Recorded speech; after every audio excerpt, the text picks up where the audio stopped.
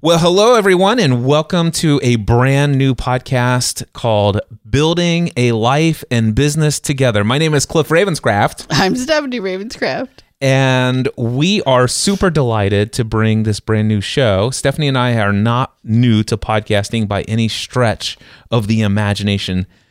When did you and I, do you remember the date, Stephanie, off the top of your head, when we started podcasting together? December 16th, 2005? Yes. And we were podcasting about the television show Lost. That kind of blew up with many tens of thousands of subscribers around the world. You kind of left that hanging. That kind of blew up. And then it's like, actually, it went really well. Well, it did kind of blow up with episode 50, if you remember. Wasn't that the episode where I broke down in tears and I said, I'm done? Maybe. I don't know. Anyway, we went on to launch several other shows. And eventually, in January 2008, you and I launched a brand new podcast called Family from the Heart, which there are 430 some odd episodes of that particular show out there. And we started talking about things about our business that were not necessarily a great fit for what has always been known as the format of Family from the Heart. We wanted to create a show that would attract entrepreneurial couples, because that's what we are. We're an entrepreneurial couple. And we're starting to do even more things together in the business with an entrepreneurial focus, including an entrepreneurial couples mastermind group. And we just didn't think that the title Family from the Heart as a podcast title would attract that audience. And Stephanie was not interested, after 430 episodes and more than a decade of doing Family from the Heart, in rebranding. I really wasn't. Like, you kept coming to me with all these different ideas. I'm like, nope, that just doesn't work for me. Nope, that just... And at the same time, I kept saying that the content that we were creating and putting there wasn't the purpose of Family from the Heart. So, like... It took a while, but this podcast was, I feel like, always in the making since we started covering this content. Right. So, in this content is the book, The Big Leap by Gay Hendricks, and we're going to be going through the entire book of The Big Leap by Gay Hendricks. You'll get to know a lot about Stephanie and I as you hear us dialogue and go down many numerous rabbit trails. And you'll also get to hear the dynamic of Stephanie and I. Stephanie speaks her word of, what is it called? The 5 love languages? It's the 5 love languages. Stephanie's love language is words of sarcasm. Most definitely. And you're going to get a lot of that in this podcast. Anyway, that's going to start with... That's not actually true. I know. It's just a joke. They'll understand a whole lot more as they continue on. But that's going to start in episode number 2. And we'll just, bring you along the journey with us. And we're going to cover all kinds of stuff in our entrepreneurial journey as a married couple. Which is where this episode starts. We are sharing something that we recorded in, did you say 17? It's over 4 years ago is all I know. Yeah, I think it's 2017. I think you said it was 2017. It is a very long podcast episode of our origin story. Yep. How we got started as a hobby, how it became a full-time career, and pretty much everything that you would want to know, or even maybe more than you would ever want to know about Cliff and Stephanie and our entrepreneurial journey, at least all the way up to 2017. And of course, a lot of things have changed since 2017. In some ways. Well, just at least the kind of business that generates us revenue. Right. Yeah. Okay. A lot of things have changed. I'll give you that. Fair enough. Awesome. She gave me that. I'll take it. I did. All right. So because what you're about ready to listen to, I think, is 2 hours and 45 minutes in length. I thought it was an hour and 45 minutes. There's no way you got me to record a 3-hour podcast. Okay, maybe. I am telling you right now. Maybe it's an hour and 45 minutes. So without any further ado, here is our origin story, at least as of 4+ years ago. I wanted to have Stephanie on as my special guest to celebrate this 500th episode of the Cliff Ravenscraft Show, because you always want to celebrate those milestones, if you know what I'm saying. So I knew that Stephanie and I were going to record Family from the Heart today, and I asked her if she would be willing to, and she's giving me this look right now. Those on the video can see. And by the way, we are recording this video so that we can share the origin story of our podcasting adventures, the story of our journey into the world of podcasting and how we've got to where we are today. We've told this story, when was it? We were on the Dan Miller cruise. By the way, this is my wife, Stephanie. Hello, Stephanie. Hello. McKenna was in kindergarten, and she's in the 6th grade. So 6 years ago? 6 years ago. So we were on the Dan Miller cruise, and Dan says, Cliff, why don't you come and tell my community on this cruise about this journey that you and your wife have had, turning your hobby into a full-time career. And so we did that. We went on there and we told the story together. I think the original idea was that I would get up there and I would just speak and give the talk, but I invited you to join me, and we did that, and it went extremely well. We met that's when we first met David and Paula Foster. Yes. We met, obviously you got to meet Dan and Joanne Miller, and we got to meet Joel and Pay Bogus. I think that's when we met West. Yes. Yeah. Yep. And some other wonderful people on that cruise. It was an awesome time. But ever since then, I've been told that people are inspired by our story. And I told the story again by myself at New Media Expo. Actually, it was called Blog World back then, in 2011 in New York City. And I've been using the video recording of that talk for my About page on my website for a very long time. And of course, physically, I've changed a lot since then, but also the way that I communicate is a whole lot different. And that, it says our podcasting journey, but it's just me telling the story. And so I figured, hey, why not combine everything in one shot here? Why don't we record episode 500 of the Cliff Ravenscraft Show, telling the origin story, but still also put it out to Family from the Heart for the people who don't normally listen to my business-related podcast, and also record this as a video where you and I together can tell this story. And so I have on the screen, Stephanie, a few things here, and this is what I put into my talk at Blog World. It's like how a hobby related to our favorite TV show turned into a worldwide ministry, a massive online community, and also spun into a profitable consulting and coaching business.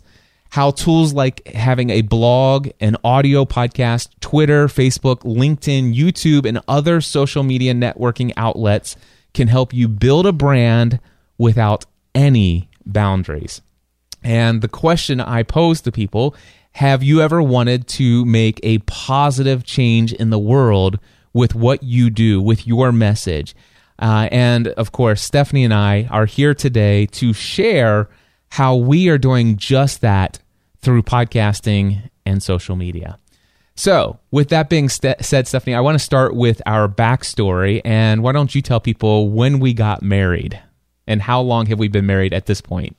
We got married in August of 1996. We've been married for 20 years. As of today, which is, we're recording this in May of 2017.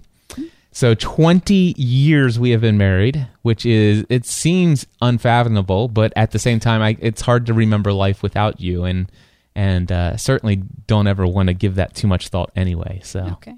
When I wrote this originally, I still have on my notes because I haven't had a chance to update the thing here. I know, I see it. 14 and a half years. If you would have just shown me that slide, I could have figured out the math a lot quicker to the cruise. Oh, yeah, absolutely. So anyway, we've been married for a very long time, and in the fall of 1996 when we got married, I had this crazy thing that is called feeling the call to full-time ministry. And Stephanie did not feel that call. I didn't. I just didn't. Being in the traditional Sunday morning congregational gathering that people refer to as church, being called to be a leader and a minister in that way was not put on my life. I was called to be your wife. And so I had to support you in that, even though that's not what I was being called to do. not that I was being called in a way that pulled us in opposite directions, but that being in that limelight and being on that pedestal was not for me. Still isn't. And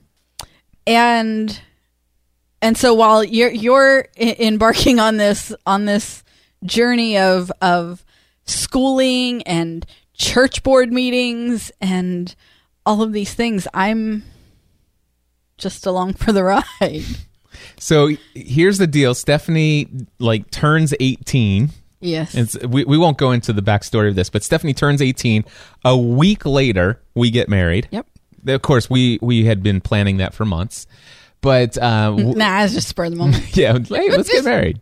No, so Stephanie had been married for a week, and when you and I started dating, it wasn't like ministry was something that was high on my priority list and stuff like that. In fact, I wasn't even attending a congregational gathering at that time, and you were. And I recall going to that place with you the very first time, feeling like the ceiling was going to fall down on me or something like that, because I had been away from that lifestyle for quite some time, and in my college days, they were a little wild. They were a little wild, to say the very least. But when you and I started talking about getting married, I said I would love to marry you, but the only thing is I feel like to be the husband that I would want to be, I really feel like I need to get my life back right with God. And in my experience up to that point, there was only one way that I felt that I could do that, and that is through being in a small group of young adults who were committed to their faith and to a life of faith, and in a small group that met together on a regular basis for accountability. And that's an experience. That's where I first, years before this, that's where I first came to a place of faith in my own life in God. So I'm like, hey, I want to marry you, but I do want to start a weekly group of people who would come together, whether in our home or someplace. Back then, my only experience had been hosting a group inside of a small church in like off hours, but we would just gather there. But anyway, I told you, I said, I want to marry you, but are you okay with the fact that I want to be a man of faith, and I want to do this in the only way I know how at this point, and that is I want to commit myself and ourselves to being involved in relationship with other like-minded people who are pursuing a life of faith. Now, not necessarily. That was something that we had decided was a part. Well, that of was our happening. life. That was happening before. That started before we got married. So yes, that's. So Stephanie knew that was a part, and so what happened was we were routinely meeting together on a weekly basis. We created this group called EOTC, Encouraging Others Through Christ, and this group met together on a weekly basis for month after month after month. And again, we got married in August 1996, a week after Stephanie turns 18, and then shortly after that, very shortly after that, is when all of a sudden I'm like, wow, I feel devoted to devote my entire life to doing what we're doing in this small group here, only on a much larger scale. I feel like God's calling me to encourage others through Christ on a scale that's larger than just a small group of people here. And I remember we had what was his name? The guy that attended that local was his name Bill something? Mm-hmm. What was his last name? Do you remember? No, but it might come to me. Bill Grimm. Yes. So Bill Grimm came to me I think it was the first time I ever attended the church you were attending at the time. And it was your very first. It was the very first morning that you went with me. Yeah, and so he comes up to me. He says, "Hey, I don't know who you are, but I saw you walk in with Stephanie." And I'm like, "Okay." He goes, and he played the bass guitar in the worship band or whatever. And he says, "While I was up there playing the guitar, I saw you, and God told me to come give you a message." And I'm like, "Oh, great! He's one of those kind of guys." And anyway, he says, Cliff, he asked me what my name is. He says, Cliff, I got to tell you something. And he says, God's already told me to tell you that he's already told me you're going to think I'm crazy. And I'm okay with that. That's not the point. But what I want to tell you is that God wants me to tell you that one day you are going to be involved in ministry full time, and your ministry will reach tens of thousands of people and beyond. And I'm like, dude, you have no idea how crazy I think you are. First and foremost, that God told you to give me a message. That was a little freaky coming from my Nazarene/Baptist/Methodist background growing up. I've heard about people like you. I didn't say all of those things, but I'm thinking them, right? So first of all, I think you're crazy for that. And then number two, if you only knew where I was right now, you would know that is the craziest thing. We're lucky that lightning has not struck this building because I walked into it. But he says, because I know that you're going to think I'm great, but this is what God told me to tell you. And I kind of dismissed it. And this was way before we started that Bible study group. So anyway, fast forward a little bit, all of a sudden now we're having this Bible study group. We're meeting together on a weekly basis. We get married, and then all of a sudden I feel this call. And that little tiny message back there of what Bill Grimm said kind of tweaked me. I'm like, but it's like, we were attending a Nazarene church at the time. And when it comes to mega churches, if you look in the Nazarene church, a mega church is like 200. Right. 200 people. So this idea of tens of thousands, whatever, that seems ridiculous. But I went to our church board, I went to our pastor, and I said, I'm feeling this call. And he's like, yeah, we can confirm this is definitely God's calling for you to, it's like, hook, line, and sinker. We got another one in. We're going to have somebody else that's going to study. And so long story short, I started working towards becoming a licensed minister in the Nazarene church, and that was a part of what I was pursuing. And the thing is when it comes to the Nazarene church background that we have, there was this really crazy expectation of holiness and sanctification, and not just for the person behind the pulpit, but his wife as well. And yeah, people haven't met me. Yeah. Clearly, but here's one thing that I've held on to in the 20 years since. Our pastor and his wife, we were very close to them, and they mentored us quite a long way through that journey. And I remember one day we were having lunch with them after Sunday service. We didn't have any children yet. Their boys all went off and did other things, and we went to lunch.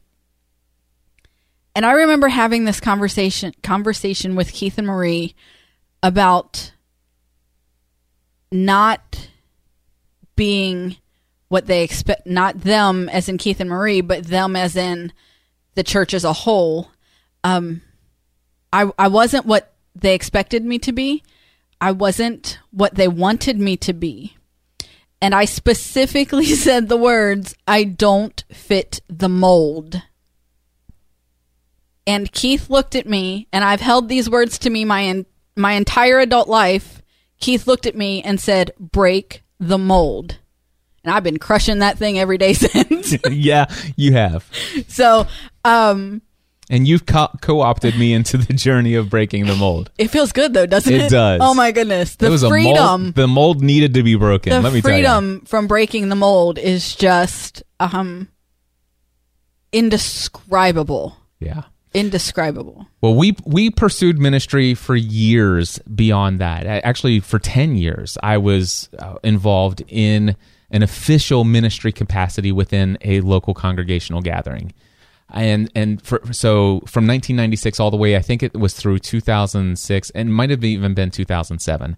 But anyway, we'll get into that later. So Stephanie's 18, turns 18. Week later, we get married. Couple weeks later, I'm like, hey, I want to be a full-time minister. Dude, now I'm a preacher's wife? I don't think so. Exactly. And then if that's not crazy enough, here I am. I think at the time, was I still working at Staples? Is that where I was working?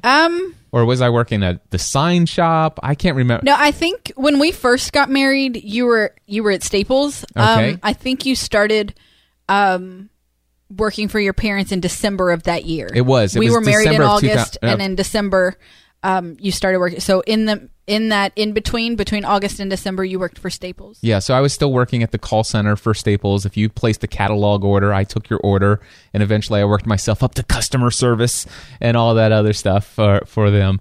But in December of 1996, so it's August 96 we get married, just shortly after, hey, you want to be a preacher's wife? No. Okay, but you're going to be anyway, because this is where I'm going. I might have to rethink this whole deal. And then in December, my parents are like, hey, Cliff, we've got all of these computers that are coming to the office, and we purchased this multi-$1,000 software system. It's called Agency Management Software. And there is something that needs to be done to hook all of this stuff up. And unfortunately, we have no clue of what to do. But you're a computer whiz, and this is back in like the very early Windows 95 days. So this is before there was plug-and-play networking and hooking things up. You had to know about TCIPs and IR interrupts and all kinds of other stuff, which I knew a little bit about because I was a geek. And my mom and dad says, we want to know if you'll come and work for us in the insurance agency. And I'm like, whoa, wait, this could be a dangerous thing. You know, it's one of those slippery slope sort of things. And I'm like, I don't know about this. And they said, well, you know, ultimately it ended up, I said, listen, I'll come work for you as long as you will make me a promise of two things. Number one, you'll never force me to get my insurance agent's license. I have no desire to sell insurance. And number two, you guys know that I feel led to do full-time ministry. And I know that there's opportunities for me to make a significant amount of income in the world of insurance. But if I'm ever offered an opportunity to become a full-time pastor of my own church, I want your guys' blessing and no hard feelings. I don't want any grief given to me, regardless of how little I make as a pastor. If I'm ever offered the opportunity to become a pastor full-time, I'm leaving to pursue that. And they agreed. And I'm like, okay. So in December of 1996, I began what would become an 11-year career as an insurance agent, because I got the computers. Although they never did force you to get your license. They never forced me to, but they gave me a lot of incentives. Because what happened was I ended up... Well, you didn't say they couldn't give you incentives. Yeah, they gave me incentives. They hung money out in front of me. And I guess they knew. So, but the deal is that the computers took me 2 or 3 weeks to get all computer set up. I learned how to use the software, went to a conference and asked all my questions and got all that stuff figured out. And I'm like, okay, now what do I do? And now I'm just an overpaid file clerk. But then all of a sudden there's rating software is now computerized, which wasn't before. You had to look in manuals before this, but now you could do the rating software.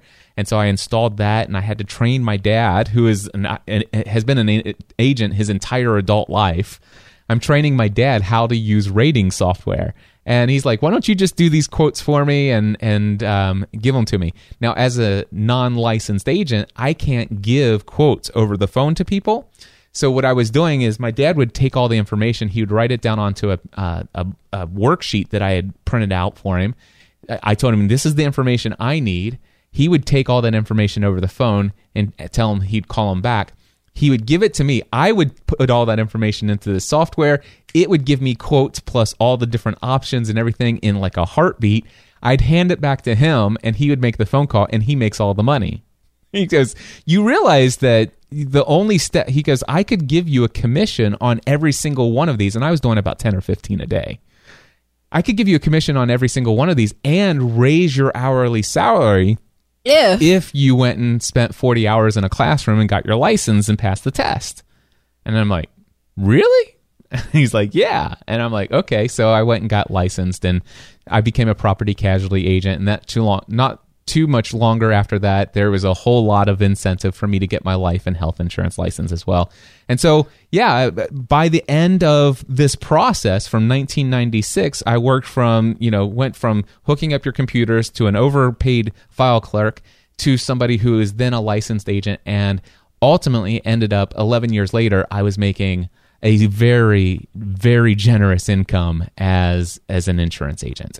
All right. So that's the background here of ministry, insurance agent, us newly married, going into this life together. But another thing is that Stephanie became a stay-at-home mom on Valentine's Day 2001. I didn't even remember that it was that. I'm glad we have this detail in here. Do you want to tell a little bit? I could have told you that. I know exactly when it was. Tell us a little bit about that story. What part of that story do you want Just me the fact that to you tell? and we're making money together. We're both bringing incomes into the household. Yeah, we had never planned to not have two incomes. It was never in the plan. Through a matter of circumstances that could have been righted, I lost my job, and after, at first I was shocked and I was heartbroken, and I remember coming home and I'm crying, and we have Megan. We just found out I was pregnant with Matthew, and how are we going to do this now, going from one kid and two incomes to one income and two kids? What's the next step? What do I do? How am I going to get a job pregnant? And so started the process of actually righting that wrong to get my job back. Yeah. In fact, I talked to your manager at the time. My boss's boss. Your boss's boss, who happened to be a friend of ours from our congregational gathering that I was a part of. And we explained the fact that there was some misunderstandings and some things misrepresented. And he says, have Stephanie come in Monday. We'll take care of this. And over the weekend, I just had, I really trust my discernment, my intuition. I go with my gut all the time. And I just had this feeling that if those things could have escalated that quickly to me losing my job, that wasn't an environment that I wanted to go back into. It was, there were other things at play. It just wasn't an environment that I wanted to go back into. And so we decided that I wouldn't go in on Monday and get my job back. And started talking about what it would take to live on one income. Which wasn't easy, because the next slide in my presentation that I have here is that Stephanie and I had a lot of debt. A lot of it. A lot of debt. We had a student loan. We had a car loan that we were upside down in as far as value. We had two car loans, okay?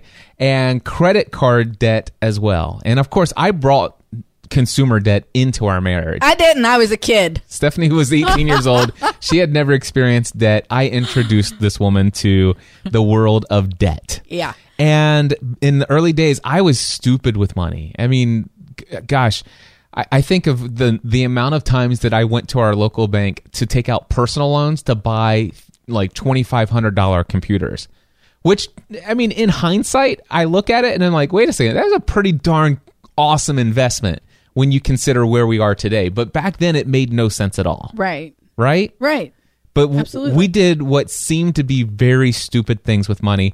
And if you added up all of our debt total, we were about $80,000 in unsecured debt when Stephanie decided we're going to go. When we decided together. Way to throw that one on me. Okay. When we decided together that we were going to go to a one-income family. Yeah.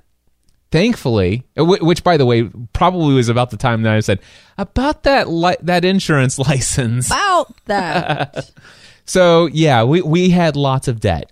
Now, at the time, by this time, I'm fully involved into the like really deep end of performance-based Christianity and all of this other stuff. My day and night is consumed with ministry-related stuff. I was one of those guys that was, all I listened to was Christian music, and when I wasn't listening to Christian music, I was listening to Christian radio broadcasting from preachers all over the world, Chuck Swindoll, Ravi Zacharias and Hey, I like him. yeah, I like a lot of these guys.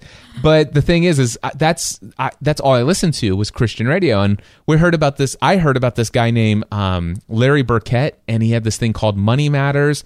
And it was after listening to him talk about Money Matters every day on the radio, talking about this idea of having, what was it called? It started with a B. I think it was a budget. I don't know what that is. Yeah. We had never even contemplated Well, no a one budget. ever taught me about a budget. No one ever taught me how to handle money. Yeah. And so I had no clue. Yeah, and I didn't either.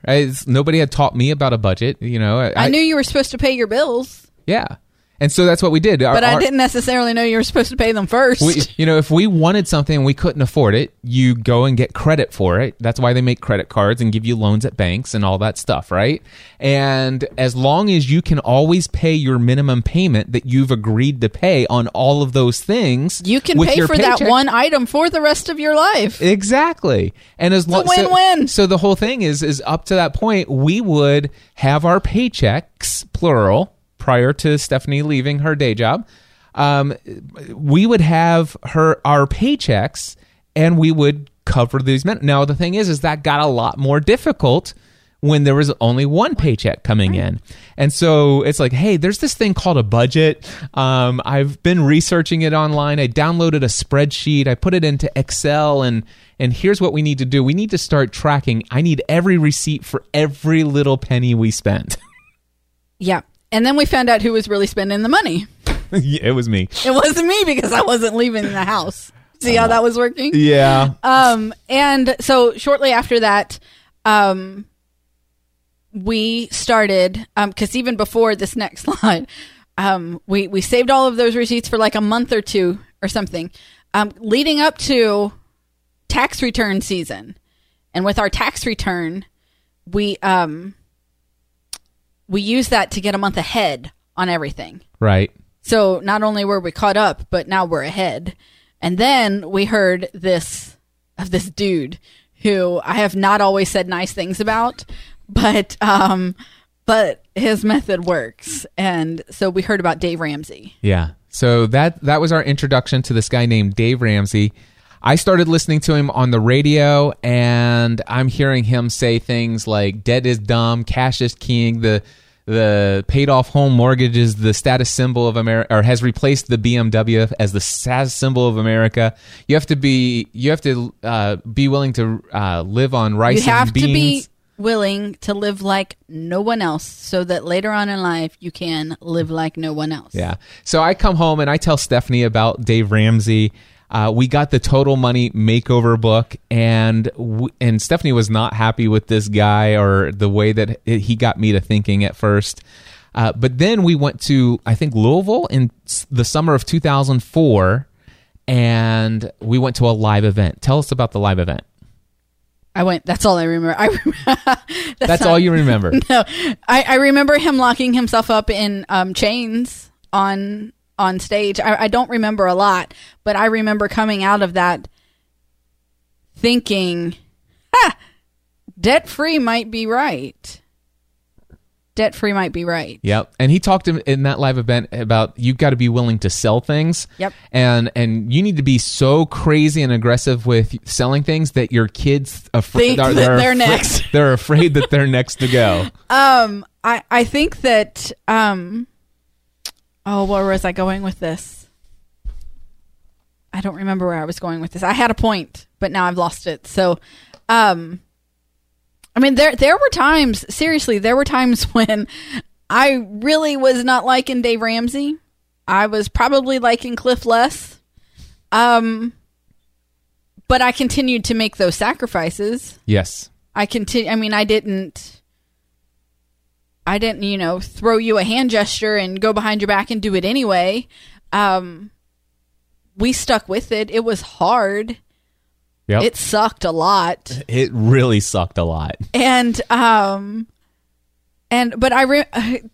point. So I remember him saying, at that live event, talking about the the class. Is it 12 weeks or whatever? The Total Money Makeover class that they offer, and it's got like at that time what seemed like an astronomical price tag attached to it. It was like $180 or something. I don't even remember, but I'm like, you think I have that? Yeah, it's like $180 right? Seemed like, what on earth? Why don't I just give you a kidney? And I remember Dave saying, "You're all sitting there thinking, you can't afford that. I can't afford to do that." And he looked out, and I swear he made eye contact with me, and he said, "You can't afford not to." Yep. And I've done my time where I lived like no one else. Mm-hmm. And by golly, I'm on the other side, and now I'm living like no one else. Yes, we are, and it's very awesome. But it was not without a lot of pain, a lot of struggle. Sometimes I say yes to my kids now on the stupidest things just because I spent years telling them no. Yeah, I'm not even lying, and it's not all of the time, but sometimes I say yes just because I spent so much time saying no. I still say no a lot. Yeah. I still say no a lot, but sometimes they get a yes just because I said no so many times before. And for me, sometimes I just want to continue. You say no all the time, no matter what. I still want to say no all the time. No, you do. I still say no all the time because I want them to understand the need and desire to make it on your own. No, and that's our responsibility to teach them that. Yeah. It's our responsibility to we teach them that. We balance each other well. But even when it's a question that makes sense, you still answer no first. And then you'll come back and you'll be like, I thought about it, and I just, that no really didn't make sense. So yeah. So it's a yes. But your go-to answer is always no. And that's something that has served me extremely well. You always say no. In all areas of life. Oh, I'm really good at saying no too. All right. So, okay, here's the deal. So it was summer of 2004. We went to that live event. And then not too long after that... And we started our debt snowball. We started our debt snowball, but I will say this, though. We knew that life was getting ready to get crazy, and we made a decision together to do one last very stupid thing. Do you know what I'm talking about? Another baby? No. No. Well, because that 2004 thing, and we had it was moving, and so we were renting a house from my parents at the time. No, that's we moved before we went to that live event. Okay, we moved in October of 2003. But it's still before we got serious about Dave Ramsey. We put ourselves in more debt. We bought a house we couldn't afford. We could not afford a house, so we were renting a house. My mom and dad purchased a house so that we could rent it. Yes. So I'm already working for mom and dad. Now mom and dad's our landlord, and hold on. What? They're also our neighbor. And they were also our neighbor. And here I am. I'm trying to become an adult, a responsible adult. And yeah, granted, I'm working hard as an insurance. Yeah. I trust me, I was a great insurance agent. I hated it. It was the most soul-sucking job on the face. You didn't always hate it. I didn't always hate it. That's true. I didn't discover how much I hated it until I discovered what I loved. Right. And we're don't give it a completely unfair rap, because there was a time I loved it because it was really the only thing I knew. Okay. Say what you were going to say. Well, I'll give you that if you want to say you loved it because it was the only thing that you knew. But I will tell you that during that time when you were selling at your highest, yeah, and when you were making the top marks on the Grange leaderboard, yes, you had said, this is where I'm supposed to be. Yes. I'm ministering to these people. I'm offering them the life insurance to take care of their families if something happens. I mean, you were there. You were in the moment until you found what you loved more. Yes. And what I found that I loved was selling term life insurance instead of permanent life insurance. So it's harder to make a living from selling term because the commissions are so much lower, but they're very good if you are selling lots of them. And to sell lots of them, you have to help lots of people. And to sell them, you can't just sell them a term policy and let them go on with their mindset of you're always going to be in debt and you're always going to need life insurance when you're 90 years old.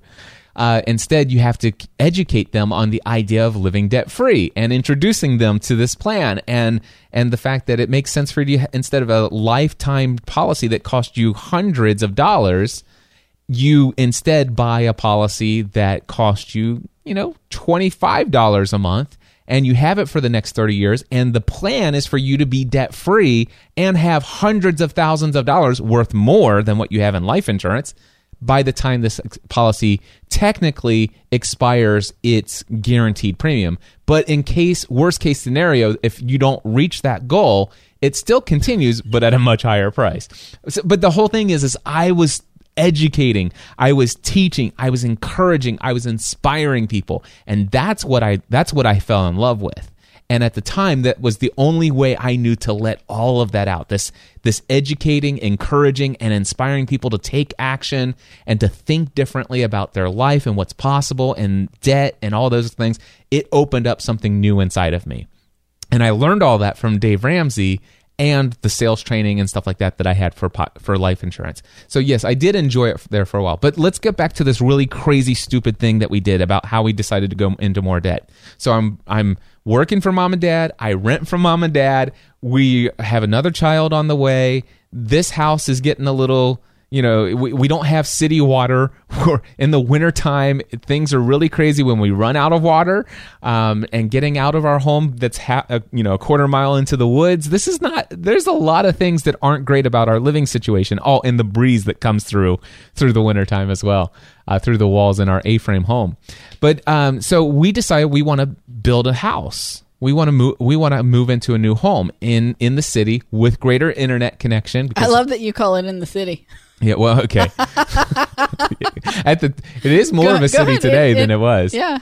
But anyway, so we wanted to move into an area where there was a neighborhood, we had a house, good internet connection, and city water. Those were pretty important to us. And we looked at houses that were pre-built already, and for the same price, we could build a brand new house. At least a starter home. We call it a split level. Here in our area, they're called bi-levels, but most people around the world know them as split levels. 1,200 square foot home, built brand new. And what was the cost at the time? $135,000 or something like that? I think so. And the amount of money that we could afford to put down as a down payment on our new home was $0. Now, thankfully, for the crazy, stupid real estate market back then, they had all those crazy things where they let people who could not afford new homes buy new homes with no money down. We were those stupid people. All right? So we knew Dave Ramsey would not approve of this. We knew what we were doing was stupid, but also we both saw the trajectory that my career in insurance was heading. I mean, we were ramping up things aggressively on the income scale. At the time, I think I was selling like 20 to 30 insurance policies per month. That's life insurance policies. And so I knew we could pull it off, but it was going to be tough and still work on paying down our debt. So anyway, in December 2005, or actually whenever we did that, we bought this house that we couldn't afford, and we were still paying down our debt. And then in December 2005, we were already in our new home. And I remember we couldn't afford an HD TV at the time. So we were watching, or actually you started watching this television show. Tell us about the TV show Lost. When did you first hear about it, and what was going on? And did you ever try to convince me to watch it? I can't remember. I did. I started hearing about it just on promos on the TV while I was watching other shows on ABC. They would show this commercial, and every time they showed the commercial, it doesn't matter what clips they showed, every time they ended with Charlie saying, "Guys, where are we?" And I just wanted to know where they were. So I started watching Lost, and I asked Cliff to watch it with me, but he always had something else going on. He wasn't really into it, whatever. Every excuse that he could make up, he did. And then in the season finale of season 1, he was in the room while I was watching it. And they opened that hatch, or found the hatch, or did they open it? I think No, they didn't open it they because didn't that open didn't it. happen until They season 2. found it, and then he was intrigued. Yeah, John Locke and I think Hurley, they had dug up some hold and uncovered this, and all of a sudden this light emanates from it. On the other side of the island, they had just finished the completion of the raft. I hope that people have watched Lost by now. If not, we're sorry. So we're spoiling the end of the first season for you. But anyway, they got on the raft, and then, and by the way, if you haven't watched the first season of Lost, please do me a favor and just fast forward, like hit the plus 30-second button like 5 times, and then catch back up with this, because you don't want to hear this. But anyway, so they... Okay, so those people have fast forwarded. Basically, what happens is they're on this raft. They're escaping a crew of them are escaping the island, and everything seems fine. And then all of a sudden, there's a boat. They think they're rescued, and you got Mr. Happy or Mr. whatever. I don't know. Anyway, Mr. something. I can't remember what we used to call him, but Mr. Friendly. Mr. Friendly comes out, and he has this accent. He goes, "We're gonna have to dig the boy." And so they take Walt, and then they leave the other guys stranded, and now that we end season 1 basically. And I'm like, okay, what the heck? There's a mystery. What's in this hatch underground? What the heck's up with this underground bunker? Who are these people that just stole this kid? What is going on here? And in one episode, sitting on the couch, I'm hooked. I'm like, okay, I've got to understand this. And so I'm already actively listening to podcasts at this point. I am an avid podcast consumer. And so I look online to see if there are any podcasts devoted to the TV show Lost. There were 5 already. I subscribed to all 5 of them, and I'm listening to them, hearing their theories about the end of that episode of that first season. And I found a method before there was a legal method for you to watch the first season after it had just aired, because it wasn't available online yet. I decided to download all of season 1. It was before Netflix. It was way before Netflix. and Hulu. And did you watch them with me? I think so. So we sat down and we watched every episode of the first season of Lost in like a 2-week period of time. And I was hooked. And I started to call in theories to the podcast that already existed. One of them, Ryan and Jen, had this show called The Transmission. I called in a theory. They said, Cliff, oh my gosh, that's an amazing theory. You should do your own podcast. And I'm like, seriously? And I'm like, okay.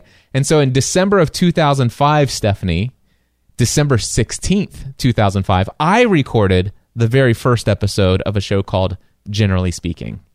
And that podcast at the time, I figured there were already 5 other podcasts about the TV show Lost. So who am I to come along and create a 6th one? And those people know far more than I do. So I'm like, I can't do a Lost podcast. And I'm really interested in technology, if you guys didn't know. And so I thought, okay, but there are already so many podcasts about technology. Who am I to create an authority site or podcast on technology? So I can't do that. And then the only other thing that I'm interested in is my faith. And I'm like, okay, but gosh, you've got Charles Swindoll and Ravi Zacharias and all these other guys. These guys have podcasts. Who am I to actually get out there and start talking about faith in a podcast? So I decided, okay, nobody's going to want to hear me talk anyway. And I'll be lucky if I get 5 people who listen. But I create the very first episode on December 16th, 2005, and it's called the Generally Speaking Podcast, where I will just generally speak about anything I'm passionate about. And I record that episode. You can find it, by the way. It's currently still available at GSPN, which stands for Generally Speaking Production Network, gspn.tv/first episode, all spelled out. FIRST episode. gspn.tv/first episode. Anyway, that first episode was online. I put it out there. 500 people listened to it within the first few days. Blew my mind. And then I'm like, and then people were saying, Cliff, you should do a podcast just about Lost. I would subscribe to that. I don't care about your technology. I certainly don't care about hearing about your faith, but I would love to hear more of what you have to say about the TV show Lost. And so the second episode, I invite you, and we also had our next door neighbor at the time who was also deep into the show. And the 3 of us got together, and the second week I said, hey, everybody, welcome to the second episode of the Generally Speaking, or the Weekly Lost podcast of the Generally Speaking Production Network. Because I knew it was Production Network because I wanted to create other podcasts because I wanted to talk about faith. I wanted to talk about technology. And obviously people wanted to hear me talk about Lost. And so I brought you guys in, and I have a little audio clip of our intro from back then. Hey, cool, you fixed it. Don't expect anything. The chances of getting a signal are slim at best. Static's good, right? No. Reception is good. Wait, what's that? It's Russo signal. Oh, crap. But this radio has a wider bandwidth. That's what you call a party in a podcast. Hold it! Stop, do you hear that? Welcome to the weekly Lost edition of the Generally Speaking Production Network. Now, here are your hosts, Stephanie and Cliff. And then we would start just like this, and the music would slowly fade in the background, and we would come back, and we would talk about Lost. And we would do that twice a week, every week, for a very long time. And I'm going to go, if you go to lostpodcast.com, you will find we did 261 episodes from December 2005 all the way through the show's end, June 2010. Mm-hmm. All right. And it was so cool because I thought, who's going to listen to us, right? Turns out the writers of the show listen to Cliff and Stephanie talk about the TV show Lost. The producers of the show listen to the Weekly Lost podcast with Cliff and Stephanie. Not only did the producers listen to the show, but I am absolutely convinced they changed major storylines because I was on to them, and I have proof. You do not. I do. Your head doesn't fit. I know. You need to let your headphones out a little bit. But the cool thing is that I thought I know. I like that. You like that? So, but the cool thing is that even the actors of the show, like Jorge Garcia, listened, and in fact, he called in one time, and we included him as a part of our listener feedback hotline segment, where it says, "Hey, Cliff, Stephanie, this is Jorge." So, have a listen to this. Yes. Colonel Locke, is this line secure? Line secure, go ahead. Hey, Cliff, Stephanie, it's Jorge. This is Michelle from Texas. This is Kim from Indiana. Josh from California. Jennifer from Florida. Sam in Tucson. Kimberly from California. Paul in Memphis, Tennessee. Listener feedback. Target area is acquired. We are a go. Roger that.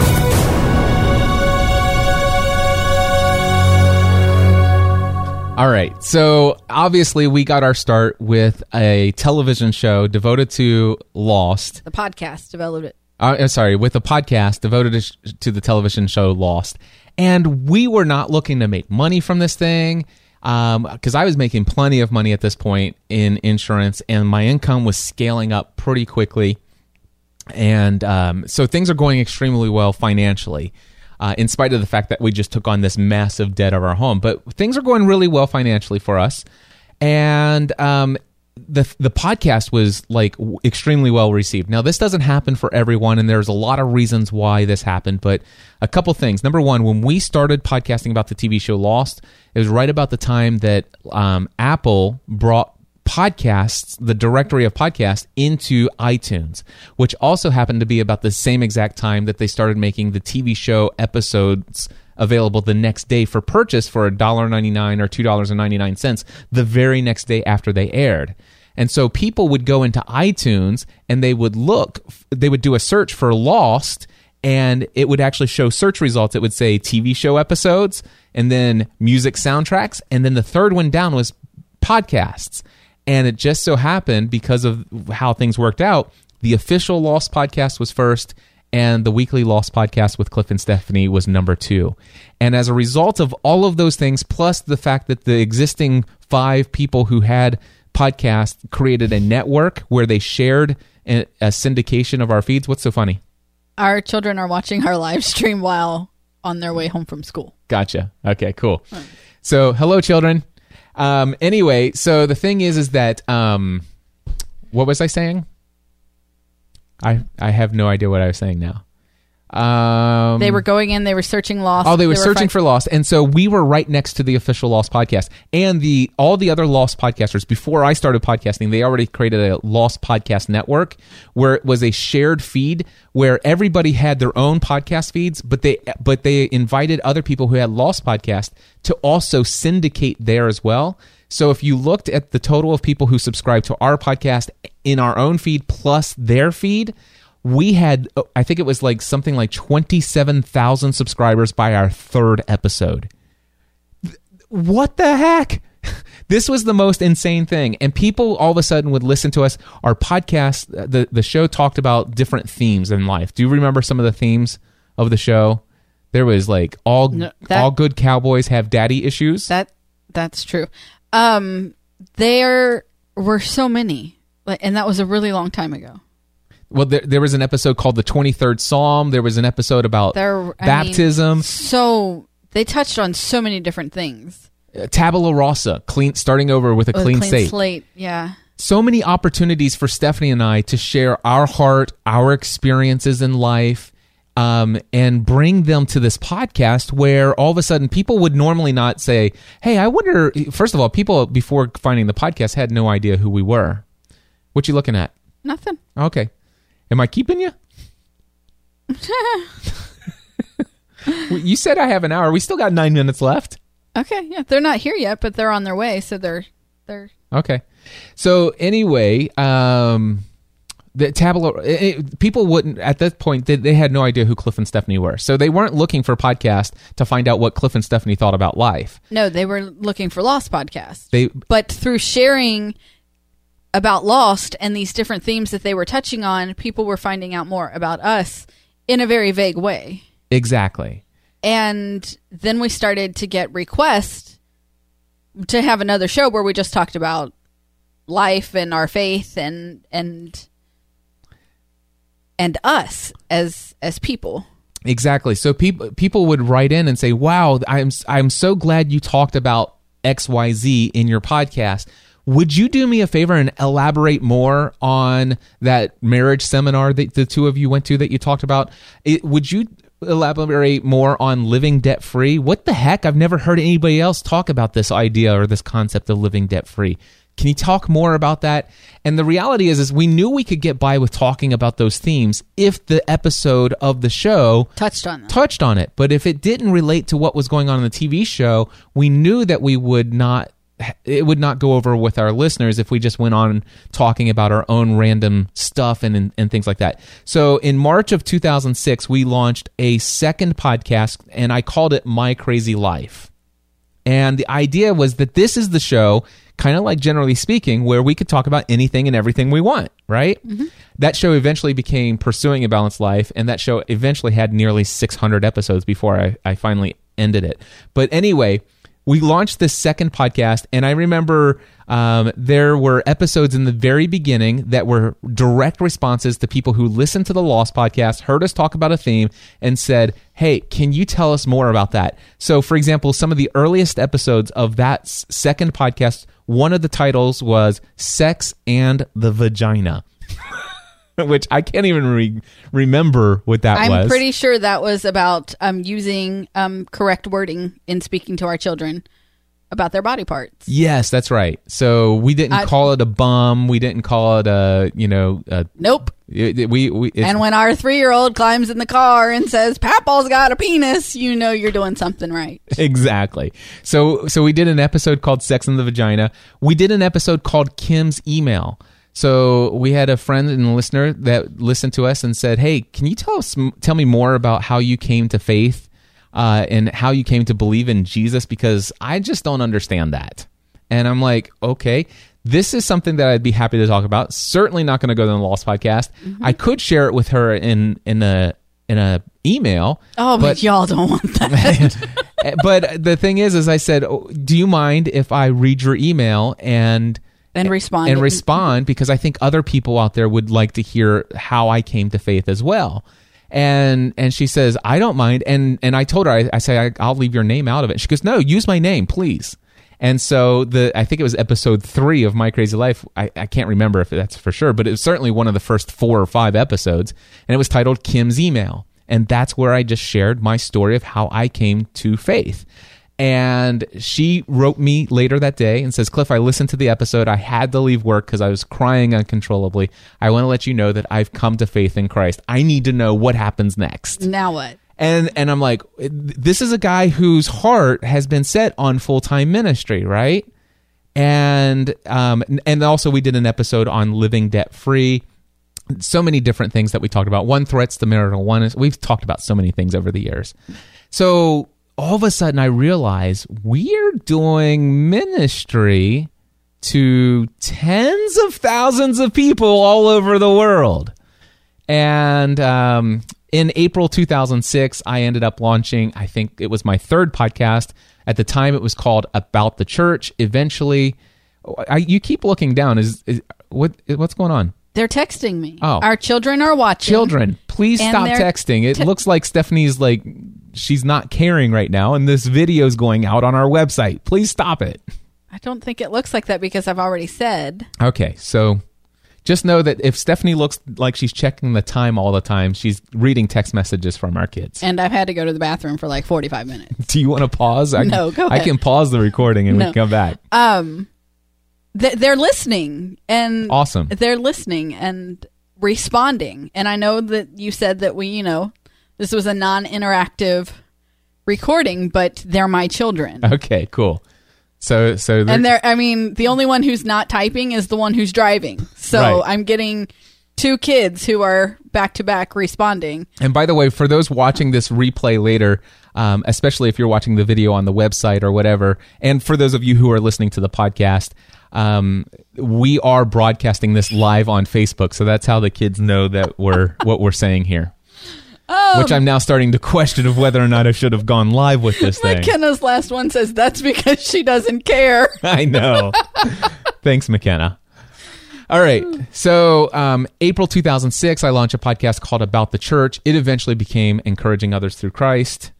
In November 2006, I made the decision to step away from all official positions within the local congregational gatherings. We had switched congregational gatherings several times since that initial calling in 96 or 97, whenever that was.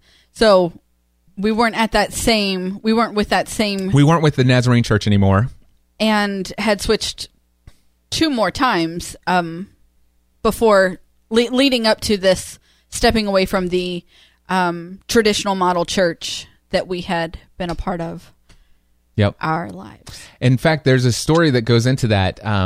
We were a part of a actual mega church, a small mega church, 5,000 to 6,000 people who attended on the weekends, and it was a Church of Christ. And we were a part of a kind of, you could call it a young adult ministry there. And I was the pastor of small groups. And as the thing is I'm very headstrong into podcasting. I was one of the first 100 to 150 podcasters in the world.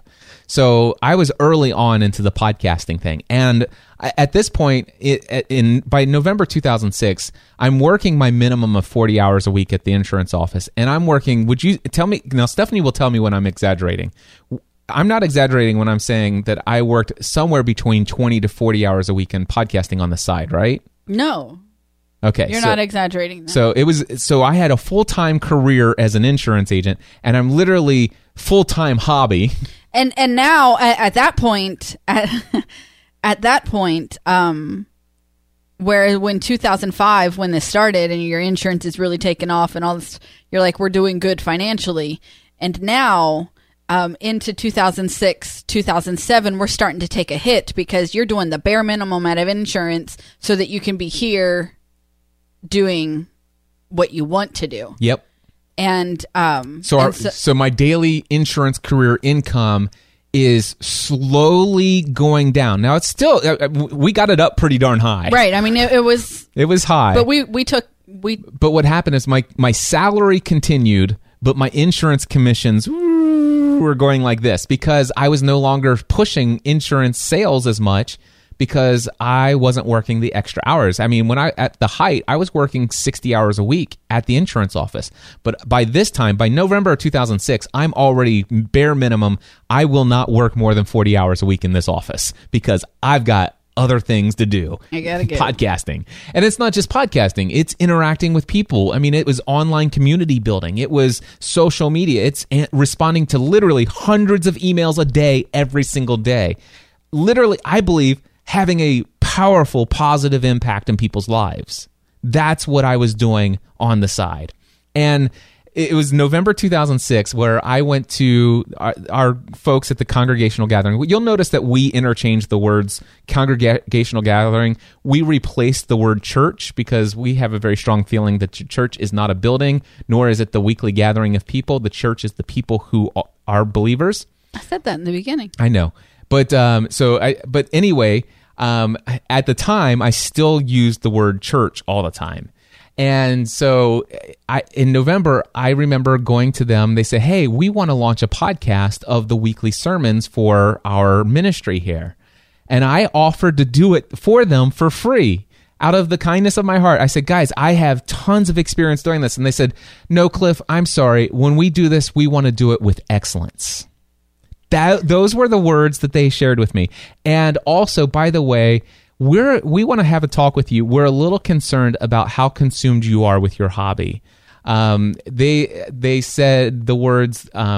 They said, we know that your income. You've stressed that you're working the bare minimum. We know that you're working less hours there, but also we have more and more meetings as we want to bring you up into the leadership of the congregation here. We want to recommend you as a deacon. Which is the only way for you to ultimately become an elder so that you can have a voting role within this congregation. These are the exact words that were being shared. We need you to attend more meetings. And also we need you to attend all 3 weekend worship services here. And we also need you once a month to make yourself available to deliver communion to all the shut-ins, and also we need you to be available during the wintertime to help shovel all the sidewalks. And also these additional meetings and all this stuff. And I said, guys, I can't do that. And they said, why not? And they said, because I have all this podcasting stuff that I do on the side. And they said, yeah, we want to talk to you about it. We think you should seriously pray about how much time you're spending there, because we think that this is unhealthy. And with all that you've got going on. And of course, at that point, I'm like totally headstrong. It's like, these are people who are my spiritual leaders. These are the people who are there to shepherd and guide me and to help me grow spiritually.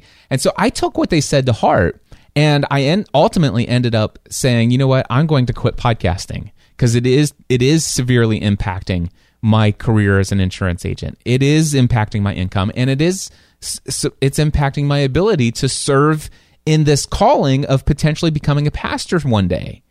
And that doesn't even account for how it was impacting our family. Right. I mean, at that point, the church came before our family anyway. Whatever they needed, whatever they wanted, and I remember you coming home and telling me that you had offered to do the sermons podcast and to do that, and that you were told no because they wanted it done with excellence. And I remember I've been crushing the mold since I was 18, and I remember thinking, these people don't know you at all. No, they never listened to a single podcast episode I ever produced. Outside of podcast, they don't know you at all. And but you came home and you said it's got to be one or the other, and meaning insurance or podcasting, it's got to be one or the other. I've got to give up one, and since insurance is where the money's coming from, I'll give up podcasting. That's exactly it. And I stopped podcasting. I quit cold turkey. For like a week, guys. It was a week. It was the darkest week that the Ravenscrafts have ever seen. It was horrid. For real. If there was ever a week where you think, this is just not what I signed up for. I mean, I can't even describe the moping, the depression, I mean, it was just dark. It was very dark. And I don't even know if I ever told you, Stephanie, how dark it was in my mind. Oh, I mean, honey, while they didn't know you, I think I did. Yeah. You don't have to use words for me to see that darkness. I mean, you don't have to describe that with words. I knew that it was dark. Right. Yeah. So for me, and I'll explain to folks how dark it was. For me, it was, I would get up in the morning. I'd need to be at work at 8:30. I would get out of bed around 8:20 because... Oh, it was like a 7-minute walk to work. Yeah. So it was a 2-minute drive. I would get up at 8:20. I'd spend 5-10 minutes preparing to get ready for work. And I would show up, and I'd usually be about 5 or 7 minutes late getting to work. And then I would sit there all day long and had the most dreary, boring existence you can imagine. The only thing I could think of all day long was how many hours before I can... How many hours before I can... Okay, I have to stop for just a second because we have to show what's going on here. We now have an in-studio audience. We have an in-studio audience. Okay, so we're back. Okay, what was I saying? The thing is, though, is I could not think of anything other than how many hours before I can go to sleep. To dull the pain I feel inside. It wasn't like how many hours before I can go home and see my kids, how many hours. No, I just want to know how many hours before I can go home and just go to bed and numb the pain. And I would wake up, I would go home, I would literally just go straight to bed. And I'd get up the next morning, and again, I did not want to get out of bed. I was like, can't I just sleep here all day, every day? And I had never been that depressed before in my life. And after 1 week of it, I said, forget this. Did you say forget this, or did I call enough? I don't remember. I don't either. But it's like I'm podcasting again. That's like the next week I'm like, guys, I'm back.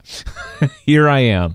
And this is why. And that's when I started to dream, is it possible for me to make a full-time career out of this? Because I know that this is impacting my insurance job. But we've got to figure out something. Is it possible? Oh, and by the way, in the November, I went back to the leaders of the congregational gathering, and when I decided to step away from all positions, I said, guys, you are absolutely right. Thank you so much for approaching me. You had told me that you were concerned about how much I was involved in all of these different areas of my life, and that it seemed unhealthy, and that I might, and I didn't say this before, but I might actually be losing sight of what my real calling is, how God had called me to full-time ministry, and the path that God had me on, and that I really needed to question where all the things that I was invested in with my time, whether or not something needed to be cut out. And they were obviously assuming that would be podcasting. And I said, you guys are right. And after a week of very intense prayer, I can tell you guys are absolutely right. God's clearly informed me that something needs to be cut out. And by the way, for that reason, I'm out. I said, I officially withdraw from every position within this congregation. Not only that, I'm no longer going to be pastor of small groups. I will no longer lead small groups here. And my wife and I are no longer attending. We are no longer going to attend this congregation any longer. And in November 2006, in the About the Church podcast, I did a 5-part series titled "Why I Hate the Church," and it wasn't the church like the ecclesia, the people, but the politics of the local church, which are weekly congregational gatherings. So anyway, all of that stuff. I think it was December 2006, so 1 year after I started podcasting as a hobby and had all these other different podcasts that we started. And right after I decided, okay, I am going to be podcasting, and I'm questioning how can I turn this into some kind of form of income to replace what's being lost in my insurance job. I decided in December of 2006 to launch Podcast Answer Man, which I think was like my 4th or 5th podcast at the time. And I said, hey guys, I don't have all the answers, but I will tell you I'm somebody that's so passionate about podcasting, not just the technology stuff, but I'm good at the technology stuff. I can teach you all kinds of stuff about the technical ins and outs of podcasting. But what I'm so passionate about is what opportunities exist for everyday, ordinary people to put their message into the world and have a powerful and positive impact in the lives of others. That's what I'm passionate about. And if you have questions, if I don't have the answers already, I will find them. This is the Podcast Answer Man Show. And, well, of course, now this officially is episode 500 of that podcast. And we started to move forward. And by the way, in that very first episode, I said, hey, guys, here's my dream. It would be awesome if within 5 to 10 years from now, if I could find a way to make podcasting or create some kind of business where I could do what I love for a living, which is, by the way, entertaining people, educating people, encouraging people, and inspiring others. That's what I want to do with my life. Is there any way I can do that without relying on a career in insurance? And my listeners who were entrepreneurs started to reach out and speak up and say, here's all the ways you could do this, Cliff. We see it in you. We know this is your calling. We've seen it for years. And if there's anything we can do to help, we will. By the way, because of the career in insurance, even though the commission income was slowly going down, we were still trucking away. And in February 2007, something happened, Steph. What is it? We became debt-free. Minus our mortgage. Minus our mortgage. Yep. So we finally... Which is... Yeah, go ahead. The mortgage is an unsecured debt. Right. So we became debt-free from unsecured debt. Yeah. So everything was paid off except for our mortgage. So February 2007... Which really sets the first... I think becoming debt-free really sets the first paving stone into the journey that was the rest of 2007. Yeah. I will tell you, for us, the fact that we were debt-free made it, like what you said, possible for us to make some decisions. Right. And had we not experienced that in February, we would not been able to decide in October, which isn't a long time, that we were completely changing course. Yeah. So February was the first stone in your yellow brick road. Yes, it was. So what happened was, became debt free, and now all of a sudden, when we have money, we're actually putting money into savings. How crazy is that? Although we had continued to hold a $1,000 emergency fund since we started Dave Ramsey. We had the $1,000 emergency fund, but within weeks of attending the live event. Yes, and now we are building that big amount, the 3 to 6 month of income. Right. We've finished our debt snowball, and we're finally on. We were step 2 or 3 or whatever. Yeah. Yeah, because step 1 was emergency fund of $1,000. Step 2 was debt snowball. Step 3 was 3 to 6 months of income in the emergency fund. And because of starting our own business, we kind of hover at step 3 throughout the years. Yeah. But things are good. But anyway, so because we're debt free, all of a sudden there's a lot less pressure financially. And all of a sudden there are opportunities, the fact that my insurance commissions are going down, it's not as impactful as what we thought it was going to be. And I'm starting now because all of a sudden I'm intentionally looking for ways to generate income. I get listeners who are saying, Cliff, I will get on a phone call with you and tell you, I'll give you 15 ways that you can generate income. Knowing everything I know from listening to all the podcasts that you produce, because I feel like I really know you and I believe that you have potential that you're not seeing in yourself. And so I would have those calls. They would tell me about different webinars I could do, different training seminars, one-on-one coaching, equipment sales, all of these different things. I would come home and then relate everything these people are telling me to you. And I believe, believed them more than I did. You had more faith in me than I had in myself.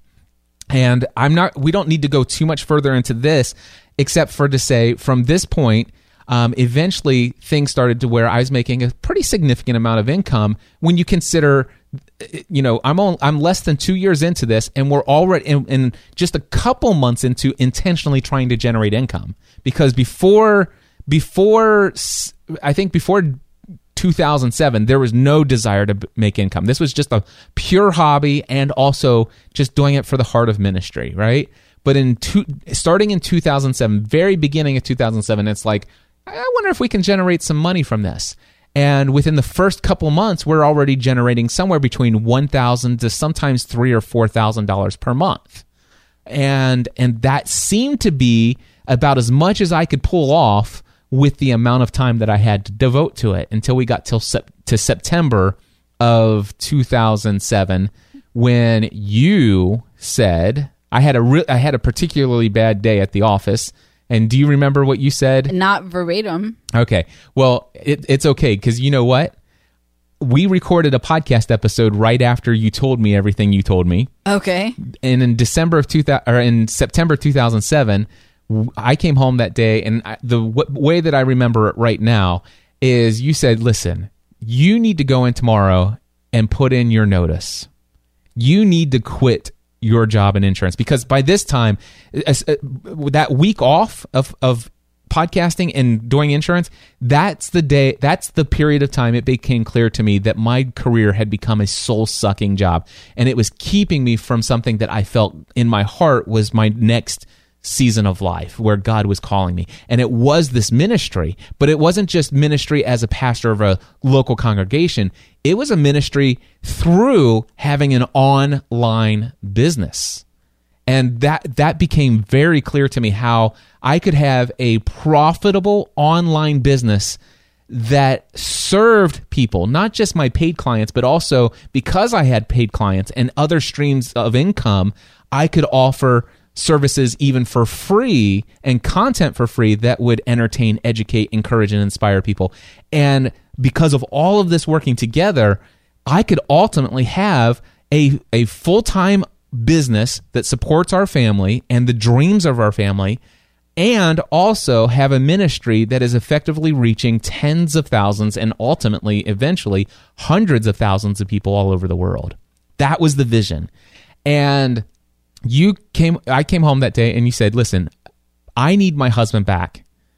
The kids need their dad back. You need to go in tomorrow and quit your job. Now, after we had that conversation, I made the decision, I think you're right, and I said, why don't we record a podcast episode of My Crazy Life, which was Pursuing a Balanced Life or whatever. Anyway, I said, why don't we record a podcast episode right now where we tell the world and announce to them what we just decided and the conversation we just had. And that is actually at podcastanswerman.com/462. It's one of the most popular episodes of this podcast. I played it just, a couple months ago, and people are blown away by what we share in there. And of course, it sounds like I have a ton of confidence in the decision. I encourage you, go to podcastanswerman.com/462 and listen to the recording from 2007. Stephanie had faith. She had confidence. She was bold. She proclaimed, this is your future. You know this. She was trying to convince me. I'm like, I just need to tell the world what we've decided so I don't chicken out tomorrow morning and not tell my dad. So that's at podcastanswerman.com/462. Anyway, long story short, we put 90 I put a 90-day notice in. You can hear all about what I thought my dad would say, and then in episode 462, I actually share what my dad actually said. Mm-hmm. Which most incredible time. My relationship with my dad from the day that I told him I was quitting until today has been fundamentally different. Yes, and it's been the most rewarding aspect of our relationship was when I stepped up and said, I'm going out on my own. And the words he spoke to me that day are just mind-blowing. And again, it's at podcastanswerman.com/462. Now, I will tell you, I did go in the next day. I put in a 90-day notice and said, January 1st, 2008, I'm starting my own business. And we went from a very lucrative, Hold on. How many times did you try to take it back before the end of the year? I thought about it. I went to my dad like 4 different times, and I said, hey, what do you think about me working here like part-time? Three days. I would work here Monday, Wednesday, and Friday, and I would be working on building my business Saturday and Sunday, Tuesday and Thursday. And your dad said no. Yeah, well, everybody else said, Cliff, you should just tell your dad. I'm sure he's going to support you in that decision. I went in. No. He said, absolutely not. He says, you cannot serve 2 masters. He says, you either need to completely give up on podcasting and give this your full attention, or you need to quit this and give that your full attention. Mm-hmm. He says, there is no in between. You've given me your 90-day notice. I think that was a very wise thing to give you the ramp up, but that's all you need, and that's all you're getting. He goes, here's the thing. I think you would be ridiculous to not pursue the other one. Mm-hmm. And he said, and ultimately he said that I think you'll make more money in the end than doing that than you would ever make in insurance, and you know how much money you can make here. And that has turned out to be quite true. Yep. But it wasn't immediately. No. So what I want people to know is that by this point, by January 2008, I had been doing podcasting as a hobby and for a year, and then starting to pursue a little bit of income for another year. So I'd already had 2 years of experience. And now January of 2000, or the year 2008, I'm now doing this full time. It's my sole income. And do you know? And there was no income. Do you remember how much income there was that year, personal income for the entire year of 2008? $11,000. $11,000 net income. And that did not come until the very end of 2008. In January of 2008, we lived off of our December Christmas bonus. No, well, your December. No, not the Christmas bonus. The December, because you held all of your checks in your wallet. Oh, yes. So in January we lived off of your December salary. Okay. In February we lived off of your Christmas bonus. In March we lived off of our tax return. In April we lived off the rest of our tax return, and then in June I think we started actually. No, eventually we got to the place where we did something that we were advised against. I took out of my pension $14,000, and of the $14,000, we set aside $4,000 in taxes and penalties for taking it out, and we used that $10,000 to live for 3 months before we ultimately started to bring in a very small paycheck. Yes. And at the end of the year, on our tax form, our net income, $11,000 for the entire year. And by the way, in 2008, I was working somewhere between 60 to 80, maybe even 85 hours a week. Yep. And I made $11,000. It was insane. I ended up in the hospital in January of 2009 as a result of it, with massive gallbladder problems and all kinds of other stuff. 2009 was slightly better at the beginning of the year. Ultimately, after 3.5 years, I got discovered, if you will, by a guy named Dan Miller, who happened to be close personal friends with Dave Ramsey. And as a result of that, he invited us to come on his cruise and speak and to tell our story, but also to introduce us to his community. And he was a multi-million book copies sold of his book, 48 Days to the Work You Love. People who creating their businesses online and offline who wanted to create a podcast just like Dan Miller had. And he started referring all of his community to me, booked me solid for weeks and months in advance. Finally, in 2010, we started making some money. And in 2010, it was right around the end of 2010 that I was almost to the amount of money I made as an insurance agent when I left. And ultimately, we got to the place where our business has generated a minimum of $250,000 a year, and oftentimes over $500,000 a year. Yeah. What? I think that the recovery of income would have been 2011. You're right. Not 2010. That's all. Just but for accuracy reasons. But here's what I will tell you is there was a very long period of time where Stephanie and I lived like no one else. And what we mean is the Dave Ramsey sense of we lived like no one else. We didn't have cable. Nope. We didn't have satellite, dish, whatever. We had internet because we had to. For the business. For the business. We didn't eat out. We didn't go to the movies. We didn't buy frivolous things. We didn't buy necessities.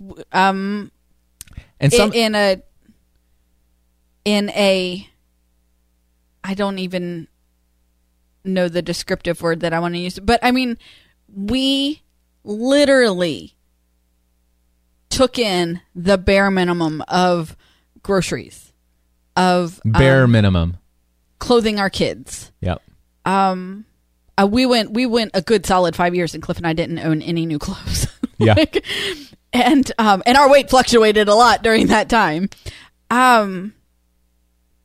We sacrificed like I have never seen people sacrifice before. Yeah. I think that, you know, I go to these conferences and I go to these different events with you, and people say, you know, what you've done is amazing, and because they're seeing it in a whole new light, or they're seeing only the really good parts.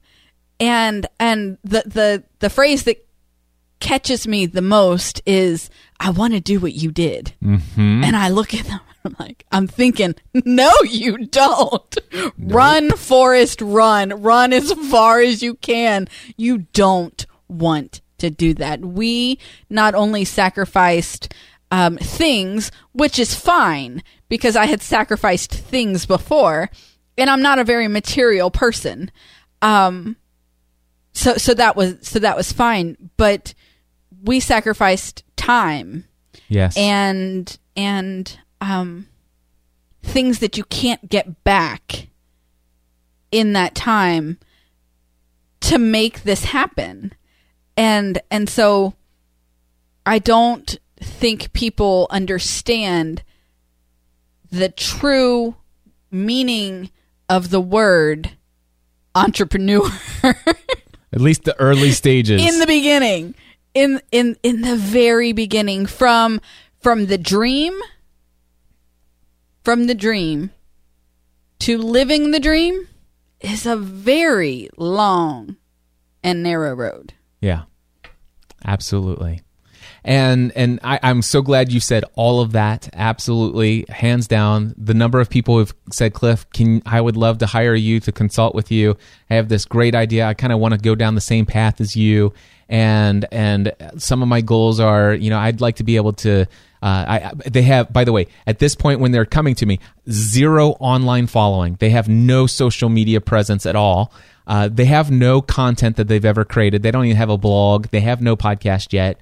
But they want to go from no online following, no content online. They haven't done anything to consistently serve an online community anywhere yet.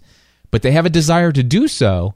But they want to be able to spin up the blog, spin up a podcast, create an online community to get into the top-ranked podcast in iTunes, to have a couple thousand, several thousand people on their subscribed list, several thousand people on their mailing list, and they want it to generate enough income for them to leave their career and go into this full-time within 6 to 18 months. And I'm like, it didn't even take us 16. I mean, it's a long, hard process, and you gotta really, really want it. Yeah. Before you even take the first step. And here's the thing. There are people out there who have online programs, they have courses, they have all this stuff that promise you can do all of those things. And they'll show you their income statements, and they'll show you all this other stuff, and they show you all kinds of fancy things, and they show you how lavish and extravagant their life is. But the story, and by the way, these people have done very impressive things. But I happen to know those people very personally and extremely well. And I happen to know their story of what they did before they launched. Right. And who they were, and the life experiences they had before they launched, and the amount of income that they had as a buffer to set them on a path that made it a lot easier. That was one of the most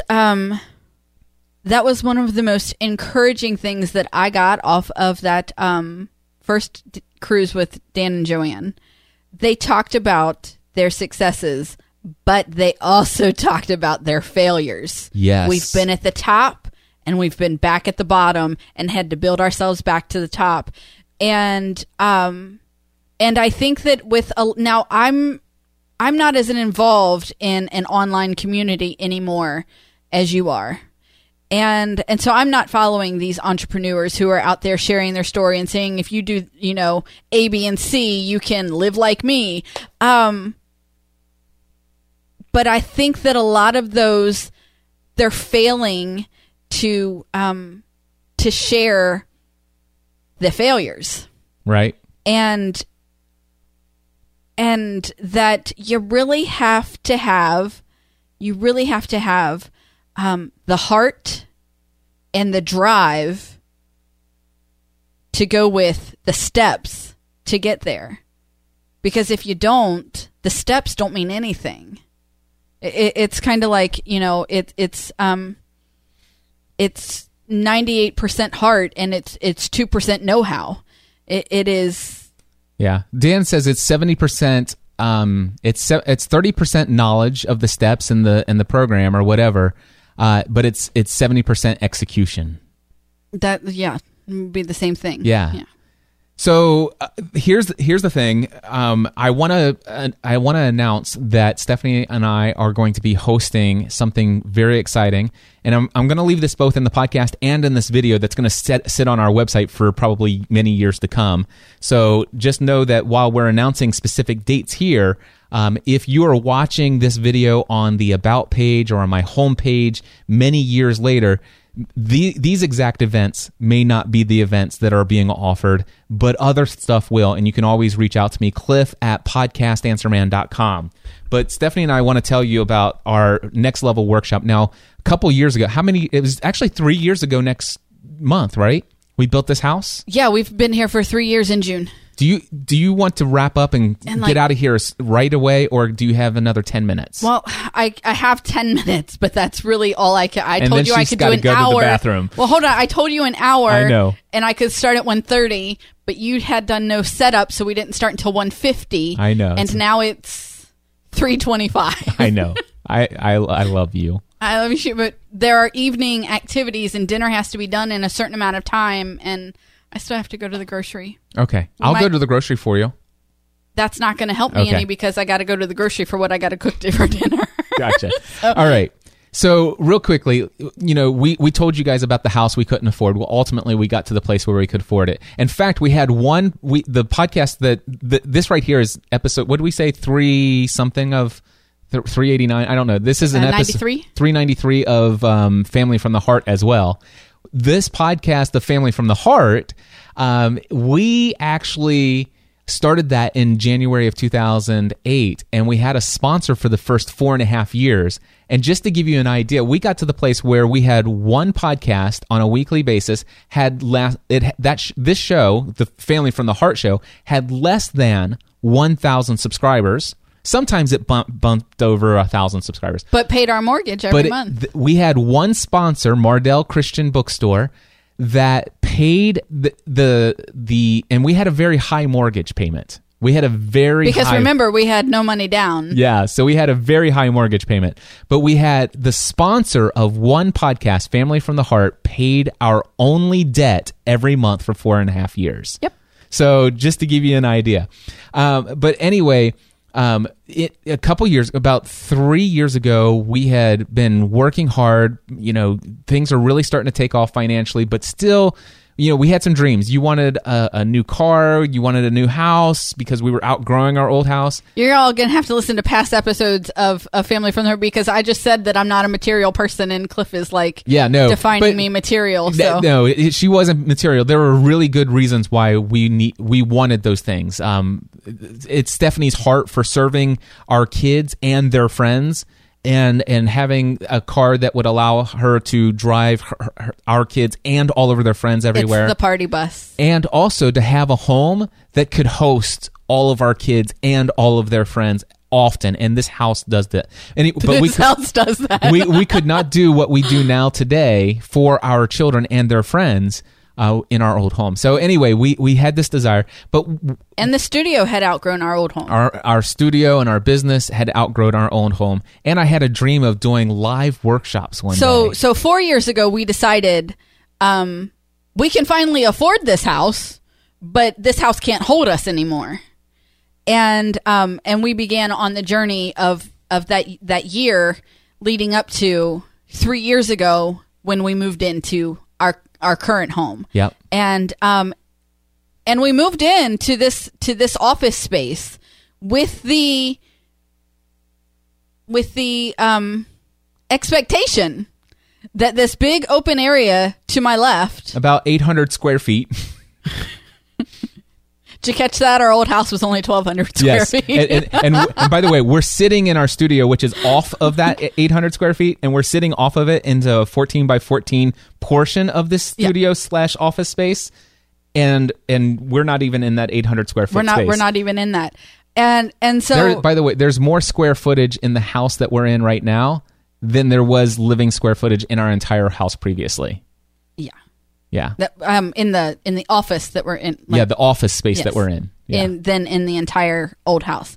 But we moved in with the expectation that this open area to my left would be used for workshops and classes and in-person masterminds and all kinds of different things that were going to happen here in the studio because we had the space. We're going to sit down and teach people how to create online businesses. People who are already pursuing online businesses, we're going to create one-day business mastermind events so that we can bring them together with other people who are on this journey and share ideas and all this stuff. And we were going to do that. And we built it became a really nice box storage space. Yep. For 3 years. And then ultimately I cleaned it all out, and then I created a video studio over there which took up everything. And I'm like, well, how can I host events here now? Right. And I started thinking, well, maybe I can host events at a big event center down the road. Which again defeats the purpose of building the whole big space. But now it is clean. It is ready, and June... we're gonna host 3 events this year. The first one's coming up on June 16th and 17th, and here's the official... I know that in episode 499, I hinted that this was coming, and I said that it was going to be a next-level podcasting. I have gone back to my original idea. This is actually going to be titled, Creating an Online Business Around Your Podcast. All right? Creating an online business around your podcast, or an introduction to online business. And the idea is this is a 1.5 day workshop on June 16th and 17th. And June 16th is literally all day here in our studio space. And of course, we'll feed you dinner and everything that night. We're going to go out to a nice restaurant. There's going to be plenty of networking with ourselves, but also other people who are on this journey of creating an online business. The next day, on the 17th, we're going to do half day, and it's going to be an incredible day of sessions. We're going to talk about the mindset. We're going to talk about pricing, income streams, realistic expectations of how long it takes and how much work goes into this and what kind of work goes into this. We're going to talk about the things that we learned along the way, business tools and tactics and strategies that have helped serve us that if we would have known about in 2008, I probably would have made more than $11,000. But also, the biggest regret, I have 2 that I'll share, but the 2 biggest regrets that I have about what I wish I would have done in the first 18 months of my business that I desperately wish I would have done differently. We're going to talk about that.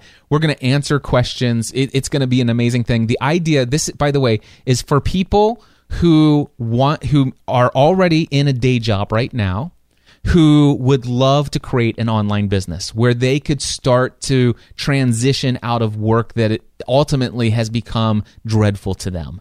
Okay? Now, it would be nice if you already have some sort of online following, if you already have a blog. It's not it's called creating a business, an online business around your podcast. It is not required that you already have a podcast. We're not going to teach you this week during this workshop how to create a podcast, but we will tell you how a podcast would play a vital role in the growth and marketing of your online community, or the growth of your online community, which will help in the growth and marketing of your business. So anyway, it's not required that you have a podcast already, but it is required that you have an understanding of what it is you want to be known for and what it is that you have to offer the world and what your talents are. It's required also that you already have a passion for what it is you want to do. It's required that you have some talent. It doesn't mean that you have to know everything about it, what it is. You can acquire a lot of skills along the way, but you have to have some natural talent for what it is that you want to pursue. Also, it's required that you have determination, that you're determined that what you want to do is what you're going to do. Now they don't need to come because you're giving them all the information. No, this is what you need to. These are the people who should come. Those if you don't, then I spaced for a minute because I'm like, wait a minute. No, something happened. I'm saying who should come. If you like, for example, if you're like, yeah, I'd like to have a business, but I really don't even know what I would want to do a business about. This is not the workshop for you. We may do workshops like that down the road. Those would be less expensive than what we're getting ready to tell you about. What we want are people who already have passion for what they want to do. They're determined that this is what they're going to do. They're going to make it happen. This is somebody who has some self-discipline. And by the way, you don't have to have all the self-discipline. It's also important that if you're married, we strongly encourage that you do not come to this event unless you have the full support of your spouse. Mm-hmm. All right? So those kind of things. And also, you have to have at least some idea of an economic model already.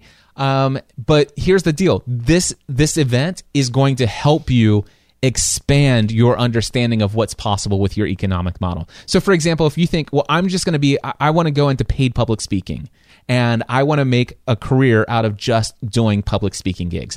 Trust me, we're going to help you expand your understanding of what is possible with an online business, because public speaking is just going to be one potential stream of income for you. We're going to tell you all the other streams of incomes that will naturally help you get that message out there. So it's called Creating an Online Business Around Your Podcast. It's going to be hosted on June 16th and 17th. It's here where we're sitting, actually off to the side of where we're sitting. You'll get to see our studio in the home that we call what? The house the podcasting built. This is the house that podcasting built. We've had a dream of hosting these events. You have the opportunity, if you're listening right now, as we're recording this and publishing this, you have the opportunity to be the very first people to walk into the house that podcasting built for our very first workshop on June 16th and 17th. The cost is $9.99. So there is an investment, but if you're creating an online business, we're absolutely certain that if you have all of those things that we talked about, we can help you get a 10x or more return on that over the next year to 18 months. So if you're interested, go to podcastanswerman.com/next-level workshop. So podcastanswerman.com/next-level workshop. It's going to be limited to no more than 10 to 12 people.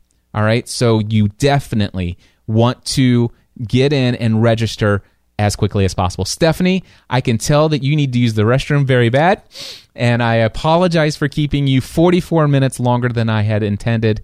I love you, and I thank you so much for being a partner in this business, and I can't begin to tell you how blessed I am and thankful to God for the fact that I am no longer doing insurance work. But more importantly than that, I am so thankful that for the last 11 and a half years, we've been able to work together in doing something as partners in this thing that God's called us to so many years ago. And I would say today, and I'm going to ask you, God has called me to be in full-time ministry. And today, I have a business and very much involved in full-time ministry. And I believe you are as well. And I believe that this today, where we are now, is what you were called to do. Would you agree with that? I would agree with that, yes. God has called me to be myself, who I am, authentically, and to share that with other people. If the definition of that is ministry, then yes, that's what I'm called to do. And there's no doubt from all the feedback 20 years ago, yep, being called to ministry in the box or the mold that they were trying to shove me into was not what God was calling me to do. Exactly. Guys, thank you so much for tuning in to this 500th episode. And I'm going to go and check this out real quickly here. Stephanie was correct. This is the 393rd episode of Family from the Heart. Thank you so much for tuning in. Stephanie, thank you for everything. And until next time, we encourage everyone to live your life with purpose. Hey, Cliff Ravenscraft here, coming to you at the end of this episode. I just want to make sure you understand that this origin story that Stephanie and I just shared with you in this very first episode of the brand new Building a Life and Business Together podcast, everything you just heard between myself and Stephanie there was actually recorded back on May 18th, 2017. And I think I haven't gone back and listened to that origin story, even though I just went and found it in the archives and brought it over here to put into this first episode so you could get a feel for our story and how we turned a podcasting hobby into a full-time career around this business that we've created. But anyway, I was putting that in here, and I noticed that I was making a huge promo at the end there for our very first ever Next Level workshop.